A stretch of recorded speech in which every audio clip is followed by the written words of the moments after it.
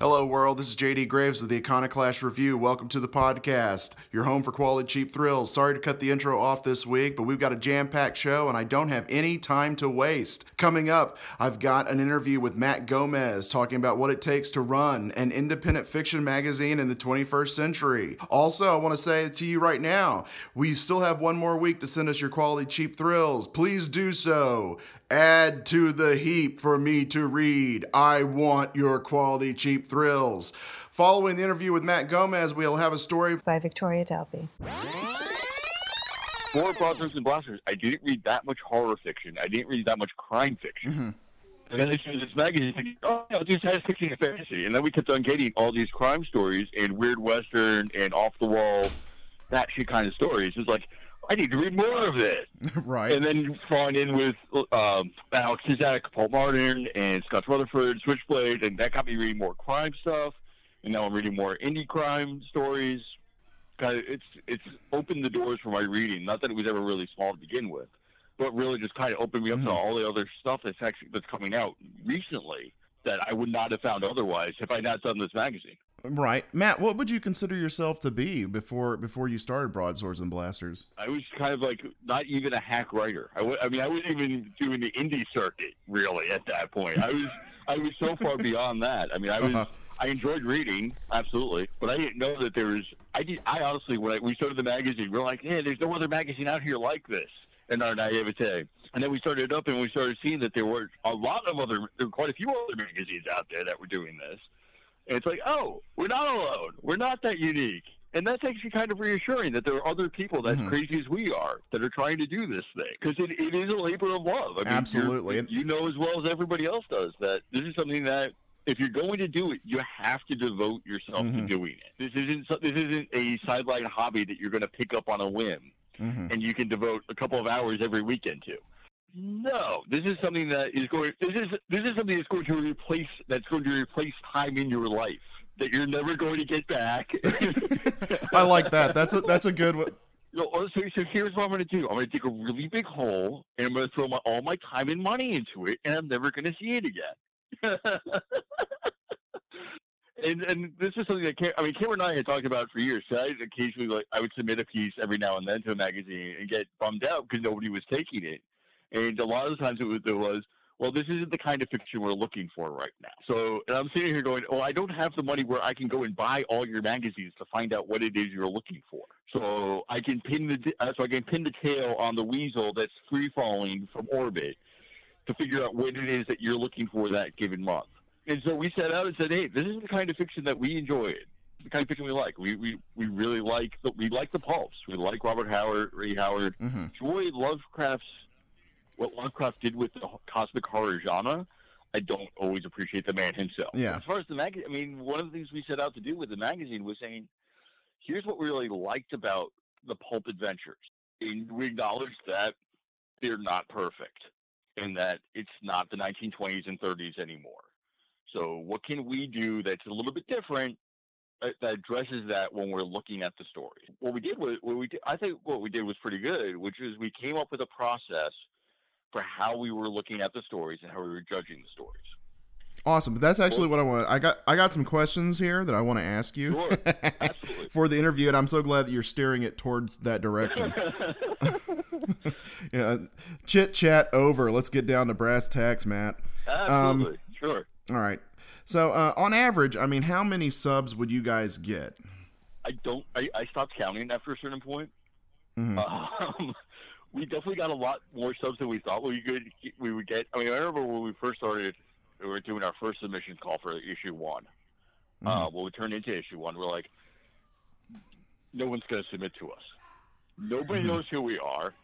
Neither one of us really has a name out there. Who's going to submit? What we forgot was that we said that we were going to pay people. If you put a $sign, they will come. And I was like, we're not even offering that much money. I think we were paying, $15 a story? We weren't offering that much money, but we were offering enough to get people interested. Where if they had something on the back burner that they hadn't been able to sell elsewhere, if they had a story that was just off the wall, or what have you, they sent it to us. So I think we ended up between 50 and 100 with that first call, and the numbers just kept going up. I think with issues with that last call that we did, we ended up close, maybe just over 200 submissions that we got, which is small potatoes compared to some places. Absolutely. Which is why we were able to read every submission. We didn't use flush readers. We didn't use first readers. All stories were read by both Cameron and myself, with one major exception. If I saw at the outset that you did not fall within our word count, done. I can read your. I don't have time. I mean, and there are other things that we could have done to eliminate more people out the gate. So if it wasn't in a standard format, I could have said, well, not a standard format, not going to read it. We didn't do that. I mean, the other thing I realized near the end was that I could probably read the first 2 pages and make my decision then. Absolutely. Or at least winnow out ones that were not going to work for me within the first 2 pages. And that could have been anything from, great, you just hit me with 2 pages worth of description, where's your plot? I read the first 3. I read the first 3 paragraphs, and I have no idea what the stakes are. You're not going to work for me, and that's not going to be true with every magazine. That's not going to be true with every venue. But what we were looking for was, we want to know what your stakes are. We want to have something meaningful for your stake. Like it's something. There has to be something that happens where the status quo is not the same at the beginning of the story as it is at the end of the story. There has to have been some sort of change that happened between the beginning and the end. That is meaningful. It can be your character's dead at the end, and that's a bummer, but it happens, and I'm okay with that. Absolutely. But there were a couple of ones, especially ones that involved murder mysteries, where the police chief or whatever was going off to solve the mystery. It's like, there's a dead body. Like, okay, what's the stake if they don't solve the mystery? Is the police chief going to lose their job? Probably not. It's just going to be that we don't know who killed the person. Well, I didn't know that at the beginning of the story either. How is this different? There are also a couple of stories that we got that they told us almost at the outset what the ending was going to be. I will say this about what you just said. There's a technique to hiding the ending in your very first sentence. You have to be very good at it, and most people are not that good. Well, especially at this level. Yeah. I mean, if you can do that, and I really get to the end, I'm like, ow! Good. I'll be much more likely to take your story. But if at the very beginning of the story, I already know on the first read through what's happening and how it's going to end, you've lost me. Unless you can elevate your prose to the level of Nabokov, I'm just not going to read it. And one of the things that I really enjoyed was working with Cameron, where we both read things, and we didn't always fully 100% align with what we wanted to take and what we didn't want to take. But 90% of the time we did. Yeah, I was very jealous of you too, because I mean, you guys were putting out quality work every single issue of Broadswords and Blasters. I would read it and be like, you know, there's no bells and whistles here. They're just focusing on the fiction, and kudos to you guys, because you guys delivered consistently for how many issues was it? 12 complete issues over 3 years. And we set out a lot of it had to do with how we internalized what other magazines do, which is how we wanted to be treated as writers and how we've been treated as writers by certain magazines. So there were a couple things. One was that we were always going to respond to people, and we were going to try to give as much personal feedback as we could, while acknowledging the time constraints associated with that. So we always wanted to tell people, like, if we're not taking your story, here's why. The second thing was we always wanted to respond. We didn't want to leave anybody hanging. So, I mean, we've both been burned by places where you just never hear from the venue again. Oh, absolutely. Which is like, great. So did you like it? You didn't? Did I just fall into the waste bin? I don't know what happened. And that sucks. The third thing was, especially when we were getting close to we knew we were going to wrap up with issue 12. And we hadn't told anybody that yet. We didn't want to leave anybody hanging, where we told them they were going to take the story and then we closed without publishing. Which is the standard operating procedure for an independent fiction magazine. And we didn't want to go out that way. I think we decided in March of last year that we were going to be done with. Oh wow! So it was that long. Oh yeah, we knew for a while that this was our last hurrah. Wow, and you guys are just sitting on it like a big old surprise party for the world that is our small community. That's also why, I mean, people are like, well, aren't you upset? I'm like, I've been processing this grief for about 9 months now. So I've gotten a lot of the upset. I got a lot of the upset out of me, and I kept on looking at the balances. Of like, okay, so how much money have we put in? How much have we gotten back? What am I doing with this? And that played a part too, but not as much as you might think. One other question I want to ask you about what you're doing is, do you have anything that you would like to suggest to our listeners?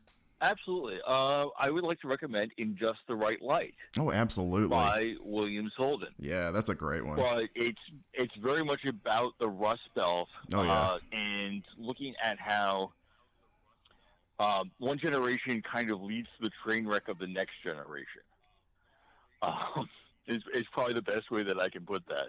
And just it's one generation's bad decisions informing the bad decisions of those that are coming after them. And it is really good, and it's a really strong look at that part of the country. And it's not done in a glamorous way, but it's not done in a exploitative way. But I definitely think that it's a book that people should be picking up and reading. Good call on that one, Matt. I appreciate you calling in and having a talk with me and putting it on the podcast. Absolutely. Have a good one. In her bio, it says, Victoria is a writer and artist based out of Providence, Rhode Island. Her first novel, Parasite Life, came out in January 2018 from Shezine Publications. Take it away, Victoria. The Girl by Victoria Delby. Back and forth, her hips thrust, scant inches from the man's slack face. She looked down at him, letting her sex get closer and closer to his hooded eyes. The rhythmic drum beat shook the drinks along the stage. The can lights glowed hot onto the stage. The hunched patrons watched transfixed, still as statues. They lined the stage, which jutted out like a jetty and was shaped like an uppercase T. Smoke rose slowly from cigarettes balanced between fingers. It thickened the air, created a veil of unreality in the space. The dancer was the only moving thing in that fog, and move she did. Her body glistened with a fine coat of sweat and oil. It reflected, multicolored, like a greasy puddle in a parking lot. She moved like a serpent, or a cat, or a Grecian Olympiad. The loud, overly loud, live music pounded into the temples and stayed there, transitioning into a headache that would remain long after the music had stopped. The band was wedged in a corner, shrouded in shadow. All hearts fell into rhythm with a thump, thump, thump, and all the while she moved with it, embodied it. If you sat amongst those patrons, it'd be hard to get a good solid look at her. You'd be able to tell that she was toned, that each muscle was outlined, emphasized. Maybe not to the level of a gymnast, but she was close. Let yourself imagine what it meant that she'd thrust those hips so aggressively. Go ahead and picture how she'd look if she let down her raven hair and really went for it. If you looked at her breasts, and you would, you'd see that they were perky, and although full, they stayed steady when she moved. If you asked her if they were real, she'd invariably answer with a smirk and a wink. Let your eyes linger a little too long on her toned belly or on her tidily shaved pubis. Let your mind wander about what it was like between those thighs. But what about her face? It was impossible to tell, really. It was too hidden under theatrical makeup and harsh stage light. But if you watched carefully, you'd occasionally see a curved line, like maybe she was smiling. If you sat there for long enough, the shift would change. A new dancer would emerge. From shift to shift and outfit to outfit, she would remake herself. She was a chameleon with many faces and identities. The only aspect that went unchanged were her eyes. They remained a strange emerald green. If you followed her every night, watched her for months, you would learn little more. She was paid in cash. She had no address or contact information on file in the front office. Even in a business as seedy as Club Dreams, this was uncommon. The owner, Rico, a pustule of a man, would not even remember exactly when he hired her. If you asked him, he'd get a pained, haunted look on his face and say it was like she'd always been there. Then he'd shake off the look, and make sure your drink was full, and offer you a lap dance, from one of the girls, obviously. Not from her, though. She did not do lap dances for any price. She went by the girl, and none of the other dancers knew her by anything else. The man in the trench coat sat at a dark corner table far from the stage. He liked the table. It gave him a view of the dancers while sparing him the indignity of rubbing elbows with any of the regulars. He regarded them only a little higher than barnacles or slugs. The man in the trench did not want to be misidentified as one of them. He hated places like this. He hated the miasma of desperation that clung to everything and everyone inside. So instead he stayed back in the darkest parts of the dark room with his bourbon and his thoughts. He had a small notebook open on the table, and periodically he'd make notes in it with an expensive-looking pen. He'd been to Club Dreams many nights in a row. The same cocktail waitress had waited on him for 3 nights. Her name was Danica, and she wore a teddy that glowed in the black light. Her lipstick was red. Her lower lip pouted, accentuated by a piercing. By night 3, Danica's curiosity about the man in the trench coat was definitely piqued. She did a poor job of hiding her stolen glances into the notebook. It was clear that he was waiting for the girl's set. She tended to dance toward the end of the night. That meant he had to sit through all the headliners. He had to watch as they waggled their wares at the dead-eyed patrons with their crumpled dollar bills held aloft. Tonight was no different, and tonight, like the 2 nights before when the girls came on, he sat up and paid attention. Tonight, her aesthetic was pure fetish, leather boots up over the knees. Her long black hair was piled in a high-set ponytail, the gleaming tresses nearly identical to the long cat-o'-nine-tails in her hand. She began to move to the harsh music, the band blending jazz with exotic sounds of the Far East and the drumming of Africa. It worked. He hated to admit how taken he was by her. To the slugs, she was just another unfuckable object waggling her sex, but he found himself truly captivated by her. His hand moved almost unconsciously across the page of his notebook as she moved across the stage. When he looked down, he saw that he had written the word wild. Danica came over, tried again to see what he wrote in his book. He snapped it closed and looked up at her. For the first time in 3 nights, he asked for something other than a drink. He asked for information. What's the girl's name? How long has she worked there? Where was she from? Danica was wary, both as a cautious woman protecting her co-worker and as a jealous woman who'd been, she was loath to admit to herself, vying for his attention those last 3 nights. Danica's first answer was a defense. She'd only been serving drinks at the club for 3 months. The girl had been there for years. How many years? He asked quickly. Danica didn't know. Her jealousy was clear in her words. Why are you so interested in her? He ignored the question. You don't like her? Danica shrugged, as on the stage the girl cracked her whip inches in front of one of the patrons. She's weird. Doesn't even go by a name, you know? Not even us backstage. He suggested maybe the girl was just intensely private. Maybe she was putting herself through nursing school and didn't want her daytime life colliding with her nighttime job. Danica snorted at that. Nursing school, right. Yeah, we're all doctors and lawyers incognito in here. Look, you care so much, talk to Bobby. He's been here since she started.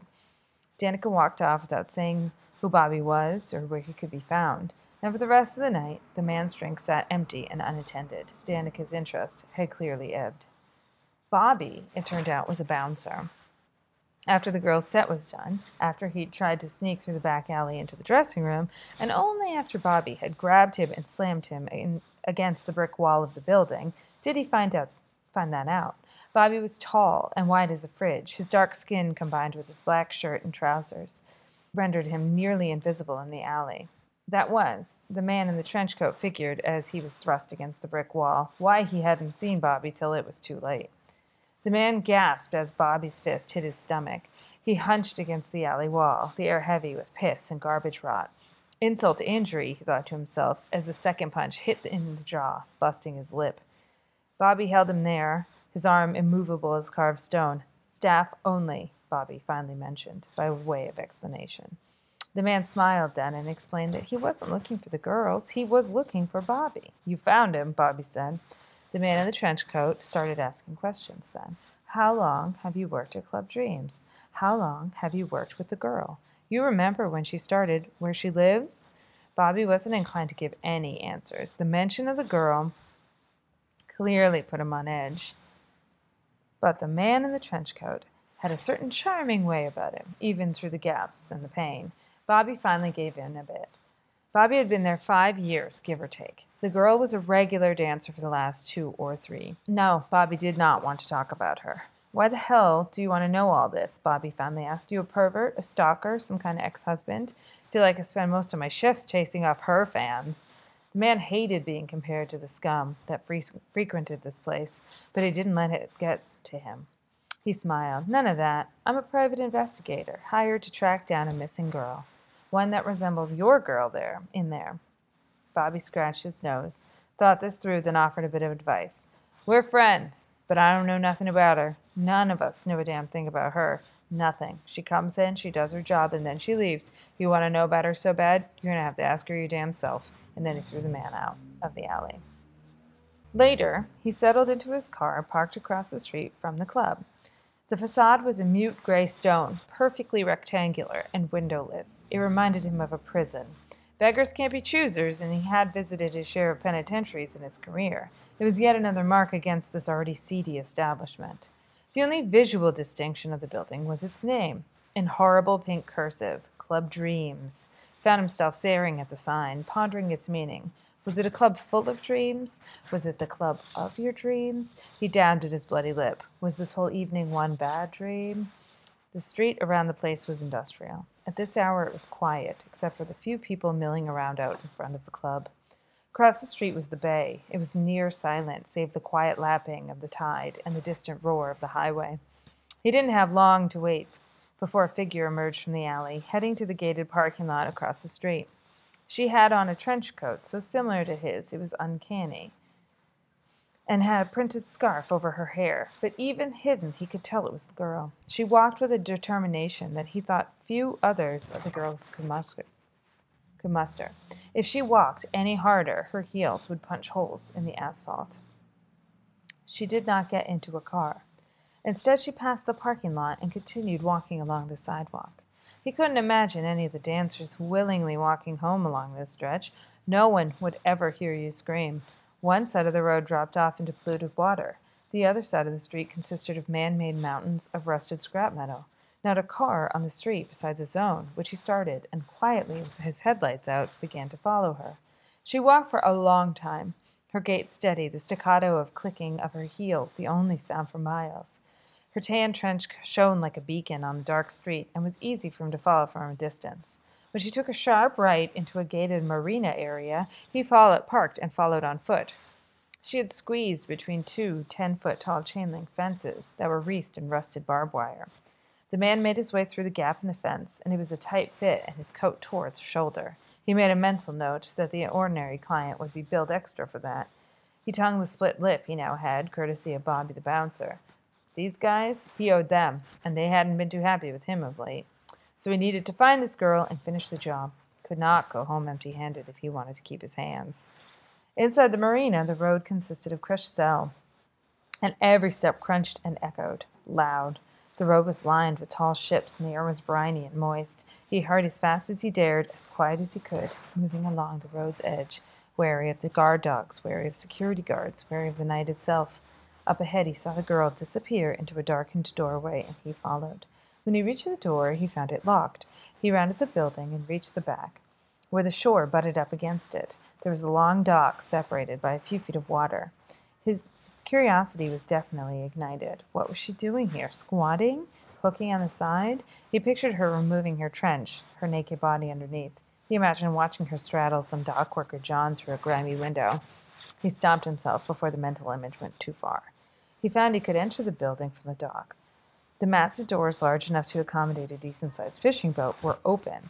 He removed his shoes and socks, rolled his pants to the knees, and slowly began to slosh through the ice-cold water, biting his lip as his feet pressed down on sharp rocks and garbage that hid beneath the black.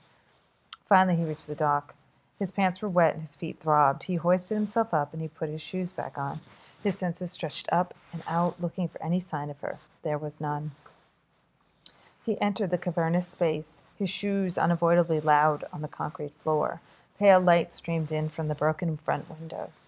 allowing him to navigate around the tarp-covered equipment and boat skeletons. The air smelled musty, and he could hear the occasional sound of nesting seabirds up in the rafters. The front door was dead-bolted from the inside. Where was the girl? He hated to admit the feeling of dread that coiled up in his spine, or the tremor in his hand. The water slapped against the concrete of the floor, and he walked toward it, staring down into it. It was black as ink. She had to be inside someplace, but there was nowhere else to hide. It was essentially a three-sided box. The fourth wall was open to the sea. He decided to retrace his footsteps. There were other buildings in the marina. It was possible he made a mistake. Gone to the wrong door, even. He should go. Get out there. He could always return to the club the next night. He turned and began walking toward the door. Splash. He spun beneath breath tight in his chest. He looked back toward the water. Another splash. Closer. Something was in the water. There was movement below the dock line. Movement he could not see unless he stepped closer. His throat tightened, dried out, and he slowly resumed walking, backwards now, toward the main door. More sounds in the water, louder, closer. The water parted and rippled, slapping the sides of the cement dock. Before he could react or call out, something leapt out and landed, heavily, wetly, on the concrete. The commotion sent the roosting birds into the air, their wings deafening as dust and feathers flooded down. He wanted to flee, to run toward the door, fling it open, get to the car, and drive off. He was already halfway home in his mind, but his feet did not move. His face turned slack, and his eyes stared dumbly forward as the thing congealed into form. It was black, the black of onyx and shark eyes. It was standing on four legs. Its feet were hooved. It had a long neck that came to a sharp snout, and it was massive. The man's mind, in an attempt to understand, triggered a childhood memory, a stampede of giant horses running toward him, Clydesdale horses. They were terrifically powerful, and those massive creatures were dwarfed in comparison to this thing. The thing stomped its hooves, and plumes of misty air, smelling of the sea, trumpeted from its nose. It stepped closer to him. Scant light shone on its blackness, revealing a thick hide like an oil slick and dripping. A tangled cluster of seaweed formed a sickly mane. And then he saw its eyes, and they were gleaming, and they were green, emerald green. The man could do nothing then but stare. The flesh of the beast rippled as if millions upon millions of maggots were rushed to the surface, and with a wet tearing sound the skin tore open, revealing pearlescent meat beneath, white like the belly of a worm. The man moaned then, the air forced out of his open mouth. The hide of the beast fell to the floor with a splat, and the wormy, smooth flesh beneath fell in on itself, shrinking and folding over like loops of intestine, or octopus limbs, or slugs mating, until finally it became a humanoid shape. Where there was once a globular, smooth nothing, the simple contours of a face pushed through. Slivers yawned open and became eyes. Wetness oozed apart and became a mouth. And then the girl stood before him, nude and dripping wet, her long black hair loose down her back. Her green eyes watched him, as alien now as in the other form. The man experienced then a disorienting moment of pure amnesia. His name, his life, all of it fled, his consciousness so thoroughly as to stand there unwritten, a blank, smooth as the sand after the surf scrubs it clean. She waited, the water rolling off her skin, pooling on the concrete. Finally, the pistons began firing, and his brain reactivated. Professional. He was a professional. "I've been looking for you," he said. His voice shook. She did not answer, but nodded, her eyes sparking in the sodium light filtering in from outside. "I was hired. I'm an investigator, you see. Hired to find you. My client wanted you located. They wanted a third party to approach you." He found himself stammering. "And here you are, and I have a message for you." She said nothing. For a moment he let himself look at her, really look. Her body gleamed, muscles outlined, breasts high, dark, perfectly shaped areolas. Her mouth, her navel, her knees, her sex. He was lost in it. She cocked her head. "The message, yes, of course," he apologized. "I have the envelope here." He pulled the crumpled paper out with sweaty, trembling fingers and handed it to her. She made no move to reach for it. "Here's the information they wanted me to give you," he said, again, trying to push the paper on her so she could leave. When her inaction refused it again, he put the envelope on the concrete floor, weighing it down with an old bottle that just happened to be near his foot. She smiled demurely then, toothlessly, her eyes never blinking, never leaving him. And then she reached out. The man knew he should step back. The lizard part of his mind was clanging every alarm bell it had access to, and his entire body was instantly juiced with electric adrenaline. But for all that, he stayed put, his feet welded to his shoes welded to the ground. Her hand nearly touched his face. You know why they sent you? You must have owed someone. You must have angered someone. She did not move her mouth. Her voice was a ghost in his head, as if his own thoughts. Her fingers were frigid. Even an inch away he could feel the cold off her skin, and he shook his head fast. No, we had our difficulties, but I do quality work. I found you, after all. Her lips quirked, not into a smile exactly, but something close to it. She knelt, gathering her skin, or flesh, or cloak, or whatever the hell it was to her, slimed along her bare legs, crawling up the swell of her hips, inflating as it melted back into her. She turned from him, her back legs filling out, her full glossy rump inches from him, muscles tensing, hoofed feet clacking, dripping tail swishing. His fight-or-flight instinct was stomped by another impulse, his own lust. She intoxicated him. He felt himself grow hard, impossibly hard. He could not pull his eyes from her. The womanly perfection of her face, her breasts, and the power of her muscular black haunches. Her dripping tail swished. It was too much. Touch me. The invitation tipped him over the edge. He reached out, and his right hand touched her flank. His mind ignited with desire. He wanted to fuck this magnificent monster. She was cold and soft to the touch, but the slick viscosity of egg whites. He put his other hand on her, stepping closer to her, bringing his body behind her, pressing into her back legs. She moved back, meeting his movement. In that moment, she felt perfect to him. Her lower half seductively equine, her upper half gloriously woman. He tried to move his right hand up her body toward the human side, but it wouldn't move. He tried again, harder. It was stuck. Both his hands were stuck as if glued. His lust curdled in an instant and turned to panic. He pulled as hard as he could, wrenched his shoulder. His wrist cried out in pain. He screamed, unconcerned with anything besides freeing his goddamned hand. Help me, he begged. He pleaded. He threw his weight, but the harder he wriggled, the firmer his hand stuck. She met his teary, frightened eyes with her cool green ones, and there was a flicker of something. Regret, apology, annoyance even, but it vanished quickly.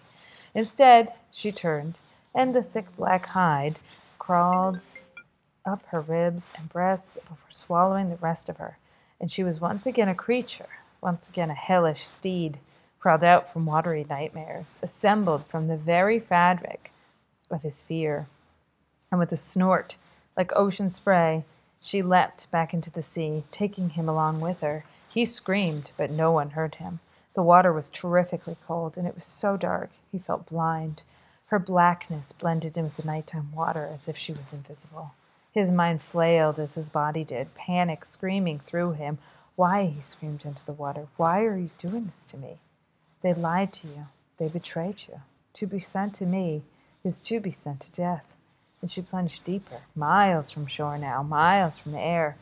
The pressure squeezed his skull. Images of his life flickered before him, and they left him feeling small and meaningless.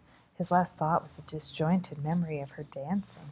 Only now she was half horse, and he was at the edge of the stage waving money, begging her to come to him. His brain misfired, his lungs gasped in a mouthful of ocean, and then he was gone. His hands detached, and the life left his body. He drifted away from her, caught a current, and moved further and further from shore. He floated gracefully, his trench coat unfurling like wings, or fins, and he became carrion of the sea. By dawn light there was no trace either being had ever been there, save an envelope. But inside was a blank piece of paper. It would not be claimed. That was some show, guys. I'll see you next week. Until then...